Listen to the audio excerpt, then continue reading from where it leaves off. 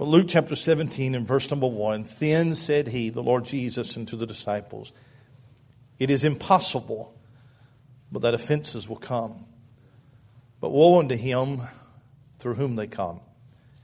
It were better for him that a millstone were hanged about his neck, and he cast into the sea, than that he should offend one of these little ones. Take heed to yourselves. If thy brother trespass against thee, rebuke him. And if he repent, forgive him. And if he trespass against thee 7 times in a day, and 7 times in a day turn again to thee, saying, I repent, thou shalt forgive him. And the apostle said unto the Lord, increase our faith. And the Lord said, if you had faith as a grain of mustard seed, you might say unto this sycamine tree, be thou plucked up by the root, and be thou planted in the sea, and it should obey you. I want to preach for just a little bit tonight on what does a sycamine tree have to do with me. The Lord Jesus said it is impossible, but that offenses will come. And offenses really is a word that needs no definition because all of us know what offenses are. Every person in this room has been offended or has been the offender more times than you can count. Some people are easily offended. Some people are hardly ever offended. But everybody is susceptible to offense. You cannot live kindly enough so that everybody will like you at all times. And you're not going to be so spiritual that you live on such a plane that nothing can hurt you. Great peace of they which love thy law, and nothing shall offend them. I'm not sure if I've ever arrived to the place where nothing would offend me. Just being honest with you. And I'll not take time tonight to give an essay on offenses. But the Bible does use the word in a variety of ways. It does have several definitions.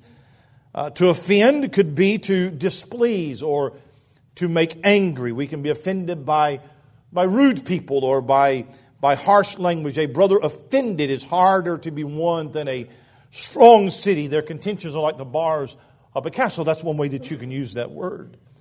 The word offend in the Bible is also used to transgress the law, to sin. Whosoever shall keep the whole law and yet offend in one point, he is guilty of it all. The word offend can be to cause somebody to stumble, to tempt someone. Wherefore, if meat make my brother to offend, I'll eat no flesh while the world standeth, lest I make my brother to offend. And so we've all been offended. We've been offended in different ways. We all have offended our brother in a lot of different ways. And Jesus said that you're not going to live where offenses will not enter into our relationship with one another at some point in our life.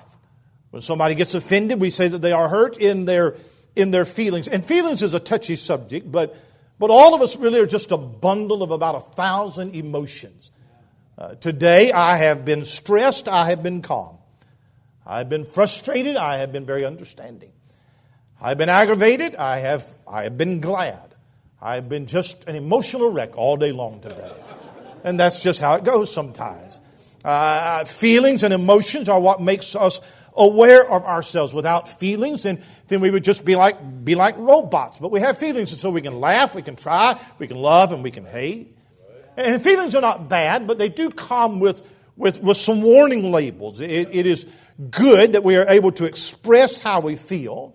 If you didn't have any emotions, then how would you ever express any sympathy? How would you love God with all of your heart if you didn't know what it was to love?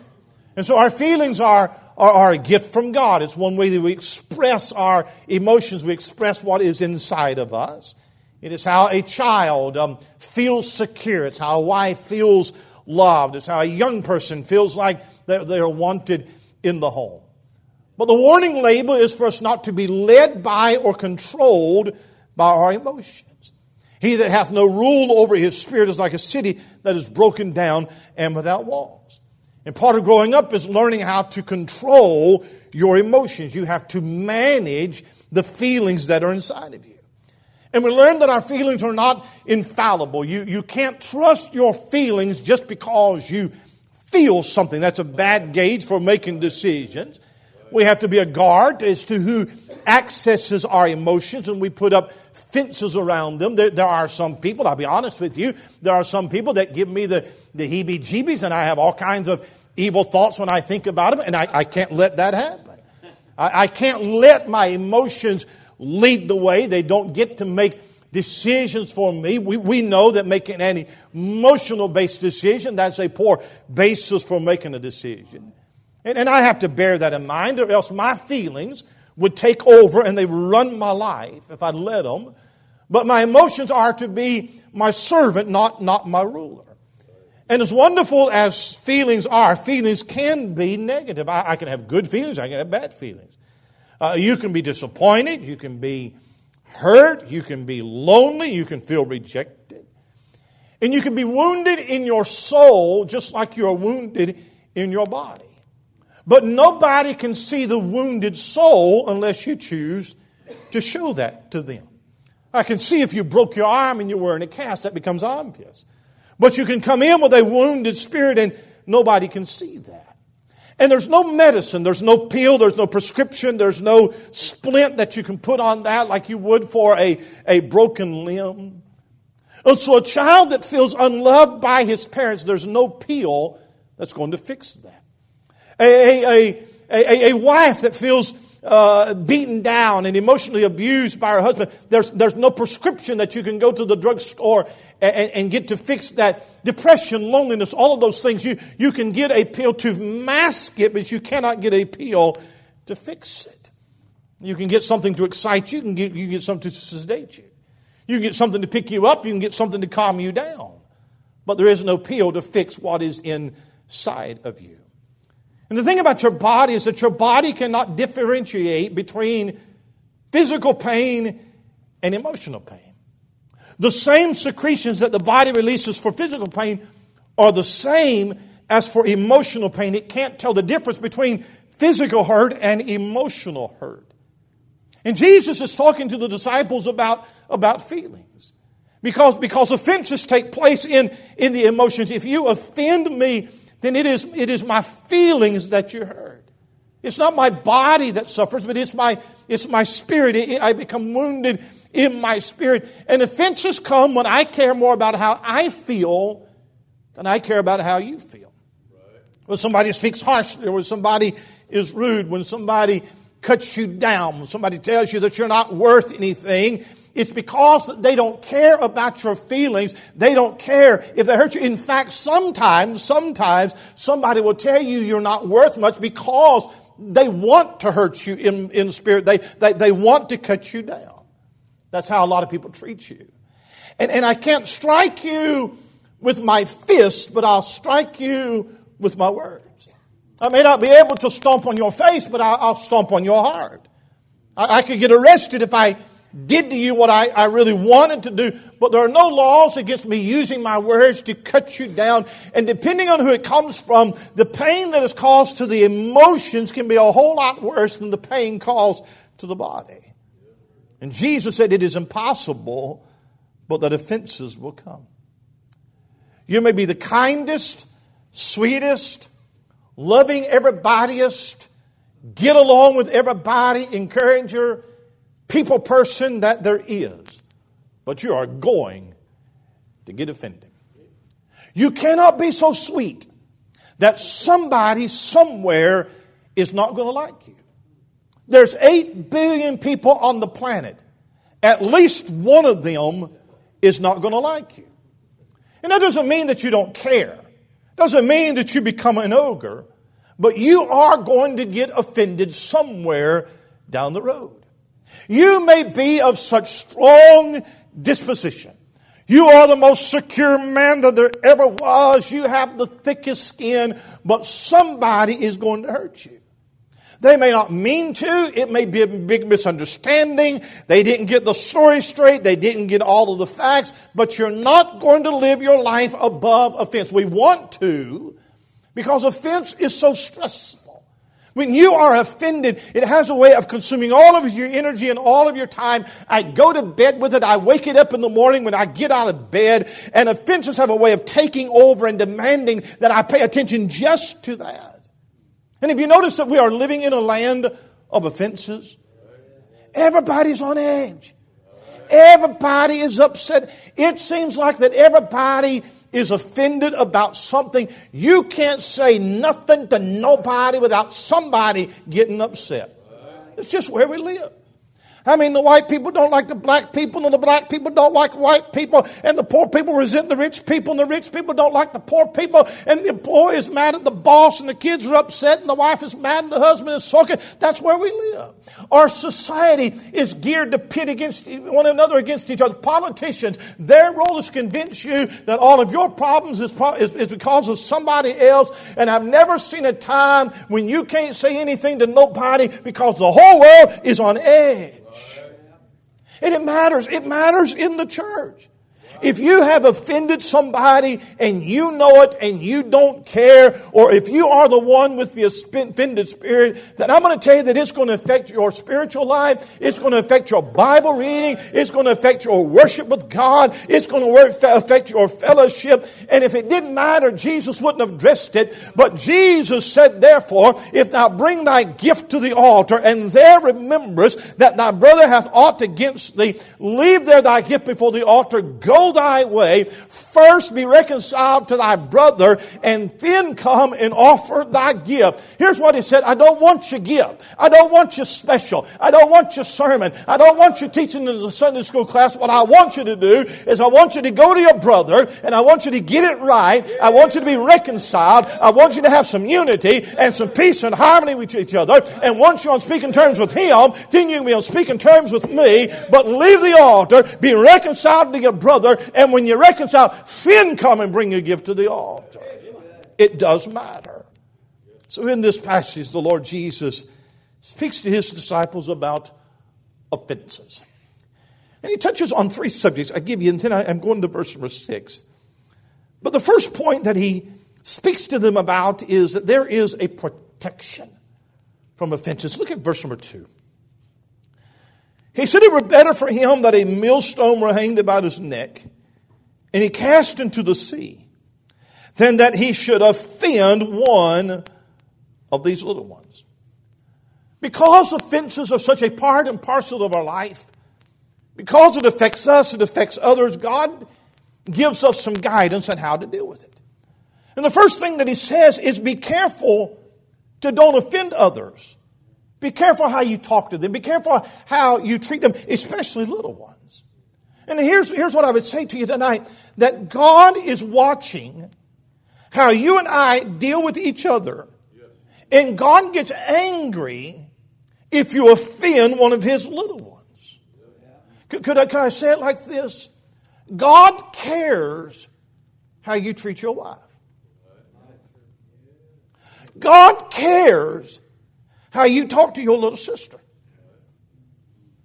God cares how you treat the minimum wage employee that you're over. God cares. One of the marks of Christianity is how you treat unimportant people. People that can't do anything for you. If you will watch how people treat people that they think are beneath them, people that can't do anything for me, if you watch how they treat them, that will give you a good mark of their character. I told my girls the other day at our church, I said, if you date a guy, I know we don't date, but I said, if you date a guy, and if he is rude to the waitress, he's going to be rude to you. I would just run away. Anybody can treat somebody that they want something from good. But that person that can't help you, that person that cannot advance you, that person that has no way of retaliation against you, how you treat that person is a better barometer of your Christianity. And what Jesus does in verse number 2 is that Jesus comes to the defense of the defenseless. He says, little ones, they can be offended, but they can be manipulated. They're vulnerable. They're weak. They don't have a way to get back. Have you ever watched an older person berate a child and that child has to just take the tongue lashing? Have you ever seen that? Have you ever seen a ogre of a husband that has just beat his wife into the ground and just beat her into the ground? She can't lift up her head and look you in the eyes because she's been living with this monster for all of her life. Have you ever seen a boss who was a bully at work and threatened this poor worker that has to take the abuse because they've got to have the job? They can't, so they just got to take whatever abuse there is. I'm going to tell you something. God is on the side of the helpless. God stands up for the weak and the defenseless. And Jesus says, if you're going to do that to a little one, then what you got coming back to you is so bad that you ought to go just drown yourself in the sea. That'd be better for you. Why does he say that? I'll tell you the reason he says that. Because the Father will deal with people that's dealing with you. So you don't have to. If God is going to take care of it, then I don't have to. If God is going to fight my battles, then I don't have to fight my battles. Because the only thing that I know to do is to get in the flesh and try to get a pound of flesh and get a little bit of vengeance.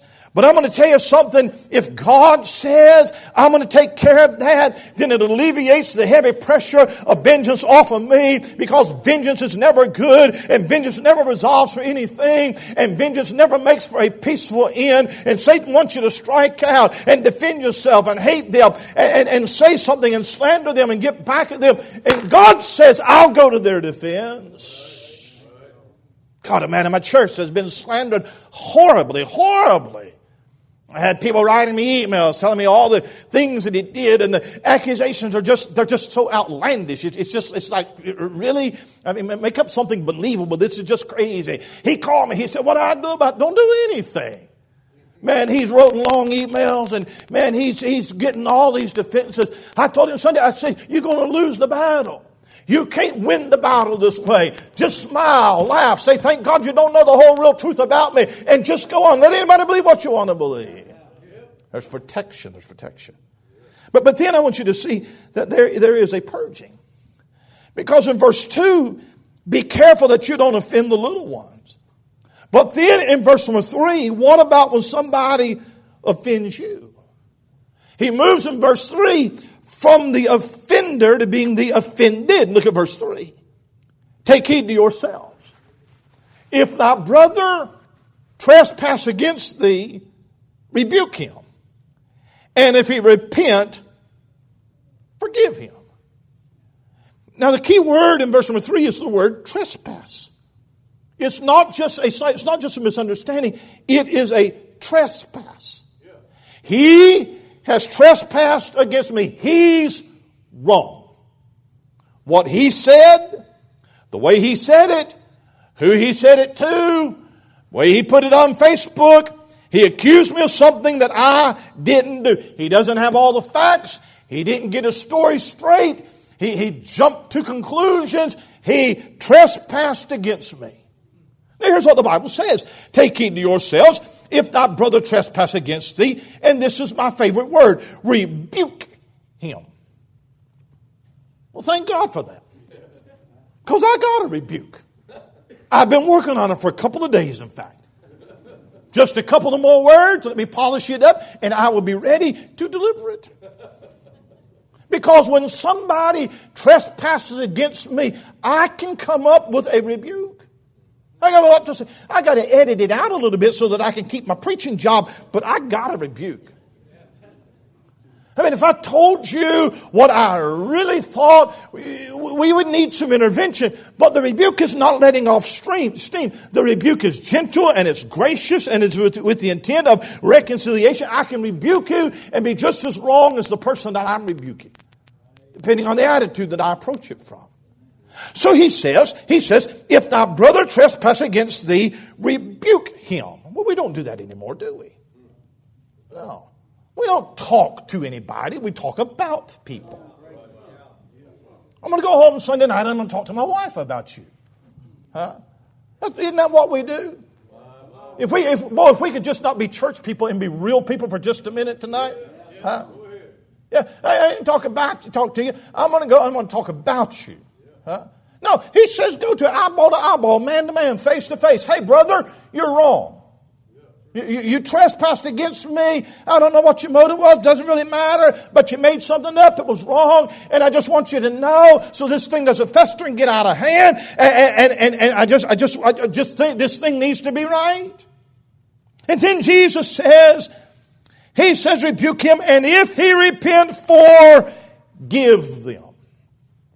And at that point, all those disciples listening to Jesus nodded their head and they said, amen. That's right. John looked at Peter and Bartholomew looked at John. So, boy, that's good preaching right there. Boy, that'd help all of us.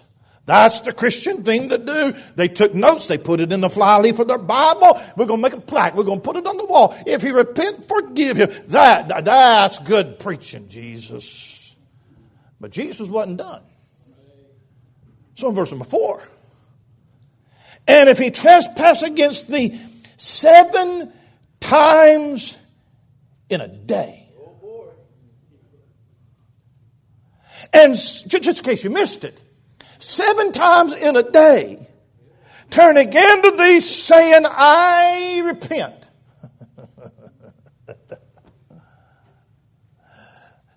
8 o'clock in the morning, your phone rings. You answer the phone. Brother, this is Bill down at the church. You got a minute? Yeah, brother. What's going on? Brother, been up all night. Would have called you early. Didn't want to get out of bed. But I need to apologize to you. The other day, John was talking to me. Was talking about you. I don't know how it came up. And he said some things about you. I don't know if it's true or not, but I bought into it. And we spent about an hour saying some things about you wasn't true. And if that ain't bad enough, I went and repeated it. And I've spread it out. And brother, God has just been tearing me up about it. I ain't slept all night about it. I know it was wrong. It was slanderous gossip. It's sowing false discord. And I know I'd not get any peace until I just call you and tell you, brother, I'm sorry. I have no excuses. I'm sorry. Would you forgive me? And not a man in this room would say, oh, brother, I'll be glad to forgive you. Brother, I appreciate you calling me. It took a man to do that. Consider it done. I forgive you. Don't never bring it up again. 9:30, phone rings. Brother, it's Bill again. I'm so embarrassed to call you again. He said, but I got to apologize. When I got done talking to you, John called me back. And he told me some more stuff about you. I don't even think it's true, but I don't know why. But I listened to it. And I shared some gospel here. And brother, for an hour. And I just called you and just again. And I'm told, brother, I am so sorry. Brother, would you forgive me? Oh, brother, don't worry about it. I've done it too. I forgive you. I forgive you. 10:45, the phone rings again. Brother, it's Bill again. Huh? I hate to tell you this. Huh? I'm going to tell you, after 3, 4 times, I'm not even sure you're sincere. Huh? 7 times in a day? I was good that first time. I was good the second time, to be honest with you. Now, that 3rd time, I'm getting a little bit iffy. But 7 times a day, Lord, I'm not saying I won't. I'm not saying that I will. Lord, you don't know I can't. I don't know that I can't. Lord, I'm just not sure about this. Huh? In Matthew chapter 18, Jesus upped it up some more. He said 70 times 7. We have now gone from addition to multiplication. And it is not that you get a tally sheet and count the 490 times. But when we get to 490, we are done. It is over. There will not be 490. No, it's not that. Here's what he's saying. He is saying that if you don't forgive when you get offended and you're hurt and you're bitter and you're vengeful, the only damage that it's going to do is the damage to your soul. And Jesus said it doesn't matter how many times, whether it's 7 times in a day or 70 times 7, you better forgive them. There's no other remedy. There is no other way to get that offense out. Those disciples listened to that. So it's interesting what they said in verse 5. The apostles said unto the Lord, increase our faith.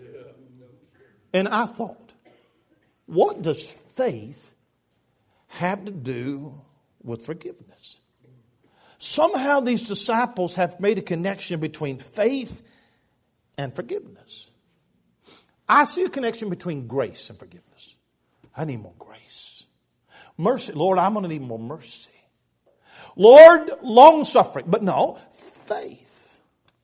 If I am going to go to this level, if I am going to be able to forgive this much, if this is what it's going to take to root the bitterness out of my life, then what I am going to need is I am going to need more faith. Faith to believe that God will take care of it. Faith to believe that though the enemy rages, God stands for me. Faith to believe that it was good that I was offended. Faith for me to believe that though you meant it for evil, God meant it for good. Faith for me to leave my defense in your hands and not seek my own vengeance.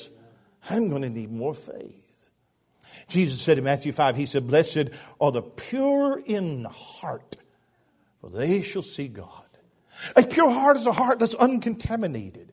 It is a heart that it has no pollutions. And there's a lot of things that contaminate our heart and pollute our heart, and hurts and bitterness and hard feelings. And all of that is one of those things. And there's people that sit in our church and they have a contaminated heart. And if somebody points it out, what you want to do is you want to defend the contamination. Yes, I know that my heart is polluted, but let me tell you why my heart is polluted. Let me tell you what they did. Let me tell you what they said. I know that my heart is not pure, and I know it's not fresh, and I know it's not sweet, but I have a reason.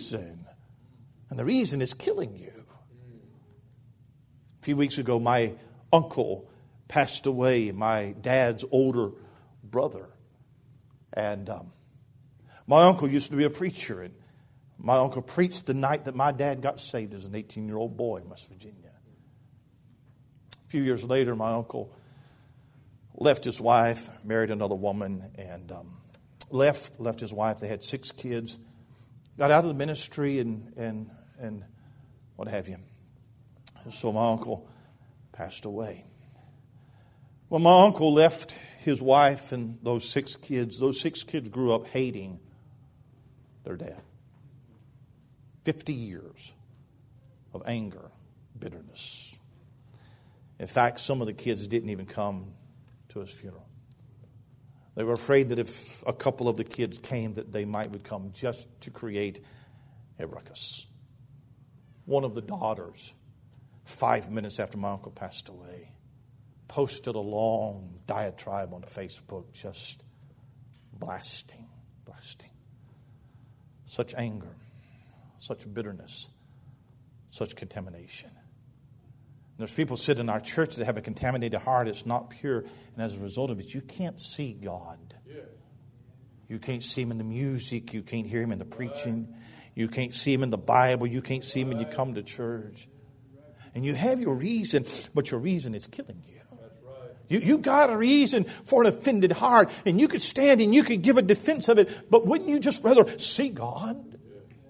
You say, oh, preacher, you don't know what has happened to me. You don't know what's in my past. It is impossible. Hey, can I tell you that they beat him until he was unrecognizable as a man? They plucked his beard out. They stripped him of his clothes. They stripped his robe off of him. They tied him to a post and they beat him until his entrails were coming out. They put a crown of thorn on his head. Then they drove nails in his hands and his feet, and they hung him there in the hot Middle Eastern sun. And while he was hanging there, he didn't curse them, and he didn't cuss them, and he didn't curse their children. But here's what he said: Father, forgive them, for they know not what they do. While they are killing him, he prayed for them. And no matter what they did, they could not contaminate his heart. And his heart was as pure while he was hanging on that cross as it was the day that he was born in Bethlehem. You can't make me hate you. You can't make me curse you. You can't make me wish you evil. You can't make me curse you back. It's got to be a purging. And I want you to notice in verse number 6, there's a prevention. The Lord said, if you had faith as a grain of a mustard seed, You might say unto this sycamine tree, be thou plucked up by the root, and be thou planted in the sea, and it should obey you. Now that's a familiar statement that the Lord Jesus makes, because he actually makes it 3 times in the gospel. Matthew chapter 18, Matthew chapter 21, Luke chapter 17. It is 3 different occasions. In Matthew chapter 18, there's a parallel passage where Jesus said, because of your unbelief, but verily I say unto you, if you have faith as a grain of a mustard seed, you shall say unto this mountain, remove hence to yonder place, and it shall remove, and nothing shall be impossible unto you. Matthew 21, again, he's talking about faith. He says, be thou, if you have faith, you can speak to this mountain, be thou removed, and be thou cast into the sea, and it shall be done. In both cases in Matthew, the subject is not offenses, the subject is faith. You need faith to be able to do the works that I have called you to do. But in Luke chapter 17, that's not the subject. The subject is offenses. So in Luke chapter 17, he deviates. He does not say, speak to the mountain and be removed. He says, speak to the sycamine tree, and the sycamine tree will be removed. And it is the only place in your Bible where you find the sycamine tree. There's a sycamore tree, but it is not the same as a sycamine tree. And Jesus said, if you had faith as a grain of a mustard seed, you could speak to the sycamine tree to be cast into the sea. It would be plucked up by its roots and cast it far away from you. And understand that when Jesus said sycamine tree, he wasn't just picking out a tree. He could have said oak tree, apple tree, but it would not have fit the analogy. The sycamine tree stands for something. When he said sycamine tree, he meant to say sycamine tree. And in this instance, what needs to be removed are the offenses. The offenses, whatever the offense are.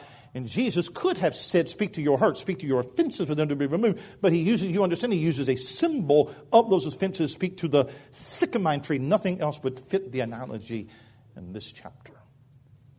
And I thought, what does a sycamine tree have to do with me? And so I began to research the sycamine tree. And a lot of Bible commentaries and Bible dictionaries say that the sycamine tree is the same as the mulberry tree. In the Middle East, there was a tree called the black mulberry fig tree that looked a lot like a sycamine tree.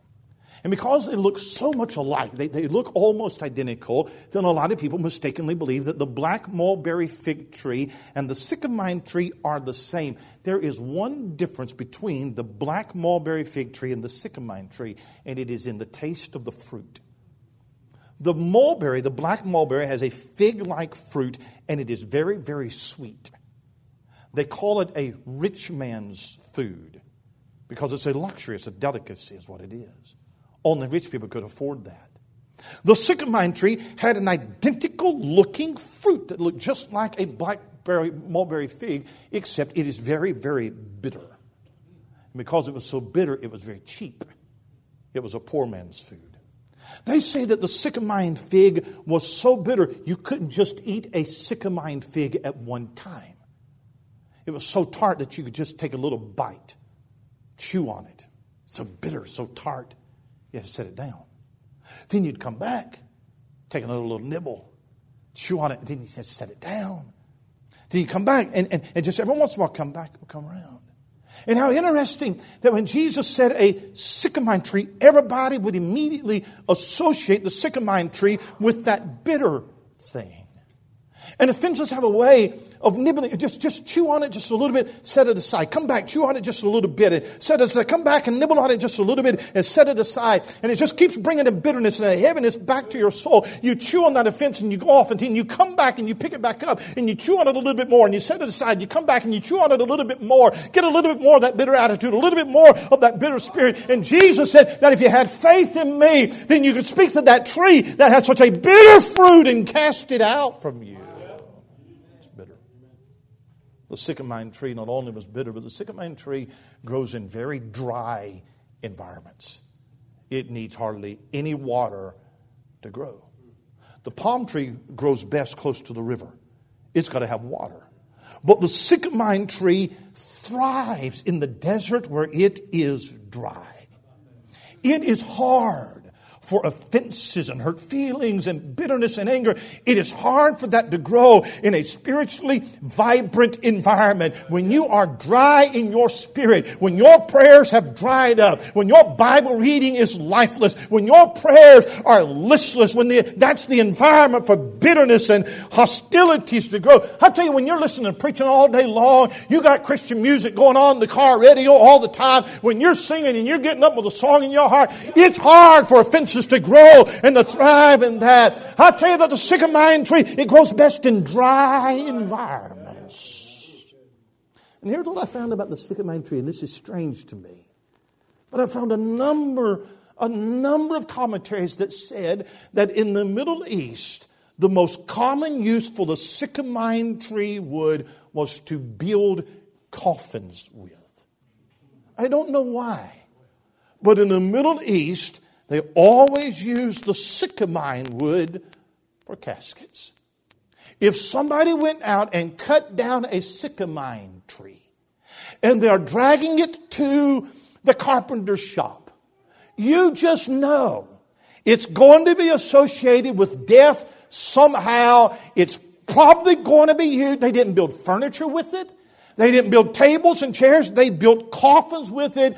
And the end of this thing, if it is unforgiven, if it is unresolved, if it is not given to the Lord, it is going to end in a casket of some kind. This hurt, this offense, this anger, this bitterness, the matter, the preacher, the matter, the wife, whatever it might be. I tell you, the devil is going to use it to kill your joy and kill your testimony and kill your peace and kill your walk with God. It's going to end in death somehow. And this is what I found out about the sycamore tree. The sycamore tree was known most for its root system. It had a root system that not only went deep, but it went wide. And it was nearly impossible to uproot. Down in Florida we have, I don't know if you have them up here, down in Florida we have sago palms. Sago palms. If you have a sago palm in your yard, it's the biggest nuisance ever. You can't hardly get out all the roots of a sago palm. I mean, they just spread everywhere. And they say of the sycamore tree that the root system would spread and it would entangle itself. It would wrap around the roots of other trees. That's why Jesus didn't say speak to a mountain, because a mountain doesn't have roots. He picked out a tree that has roots that spread wide, and it takes over territory, and it goes down, and it gets twisted in the roots of other trees, and it becomes so embedded and so twisted that you can hardly root it out. You can cut it down.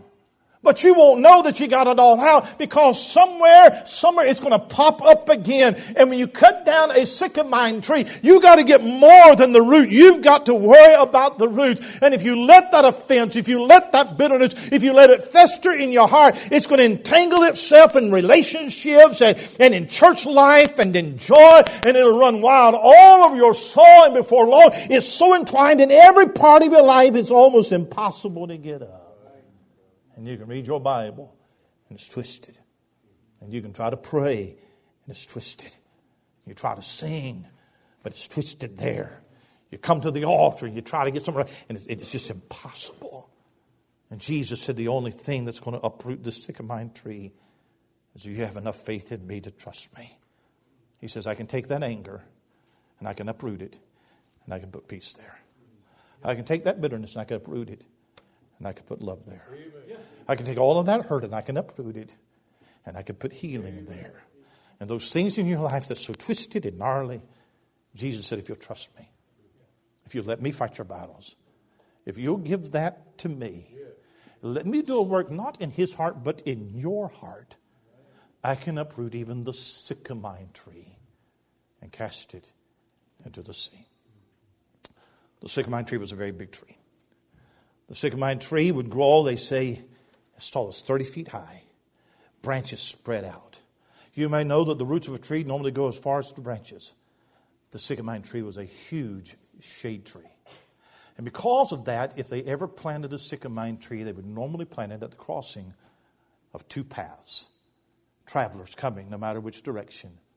But you come to that sycamore tree in the crossway as a place to sit down and rest before you decide which path you're going to choose. And you can choose to follow the path of offense and anger and hurt. And I'm not going to forgive. I'm not going to let go. Or you could choose to follow the path, well, Lord, I can't, but you can. I want to trust you enough to handle the things that are handling me. And I want you to take that thing and I want you to root it out of my life. And all that I can do is commit my ways to you and walk by your Spirit and pray for your power and lean on your word. And by the help of God, the path that I choose is forgiveness. I choose to trust Christ for my defense. I take the path of resting you. And if I came in here tonight with something twisted around my spirit, I want to defend it. If you'll sit down for 5 minutes to let me tell you why, you'll understand. But if I came in here tonight with something all twisted up, I wouldn't leave with it. All that it's doing is killing your spiritual life, your relationships, your walk with God. If you just had a little bit of faith to give it to God and see what God can do with it.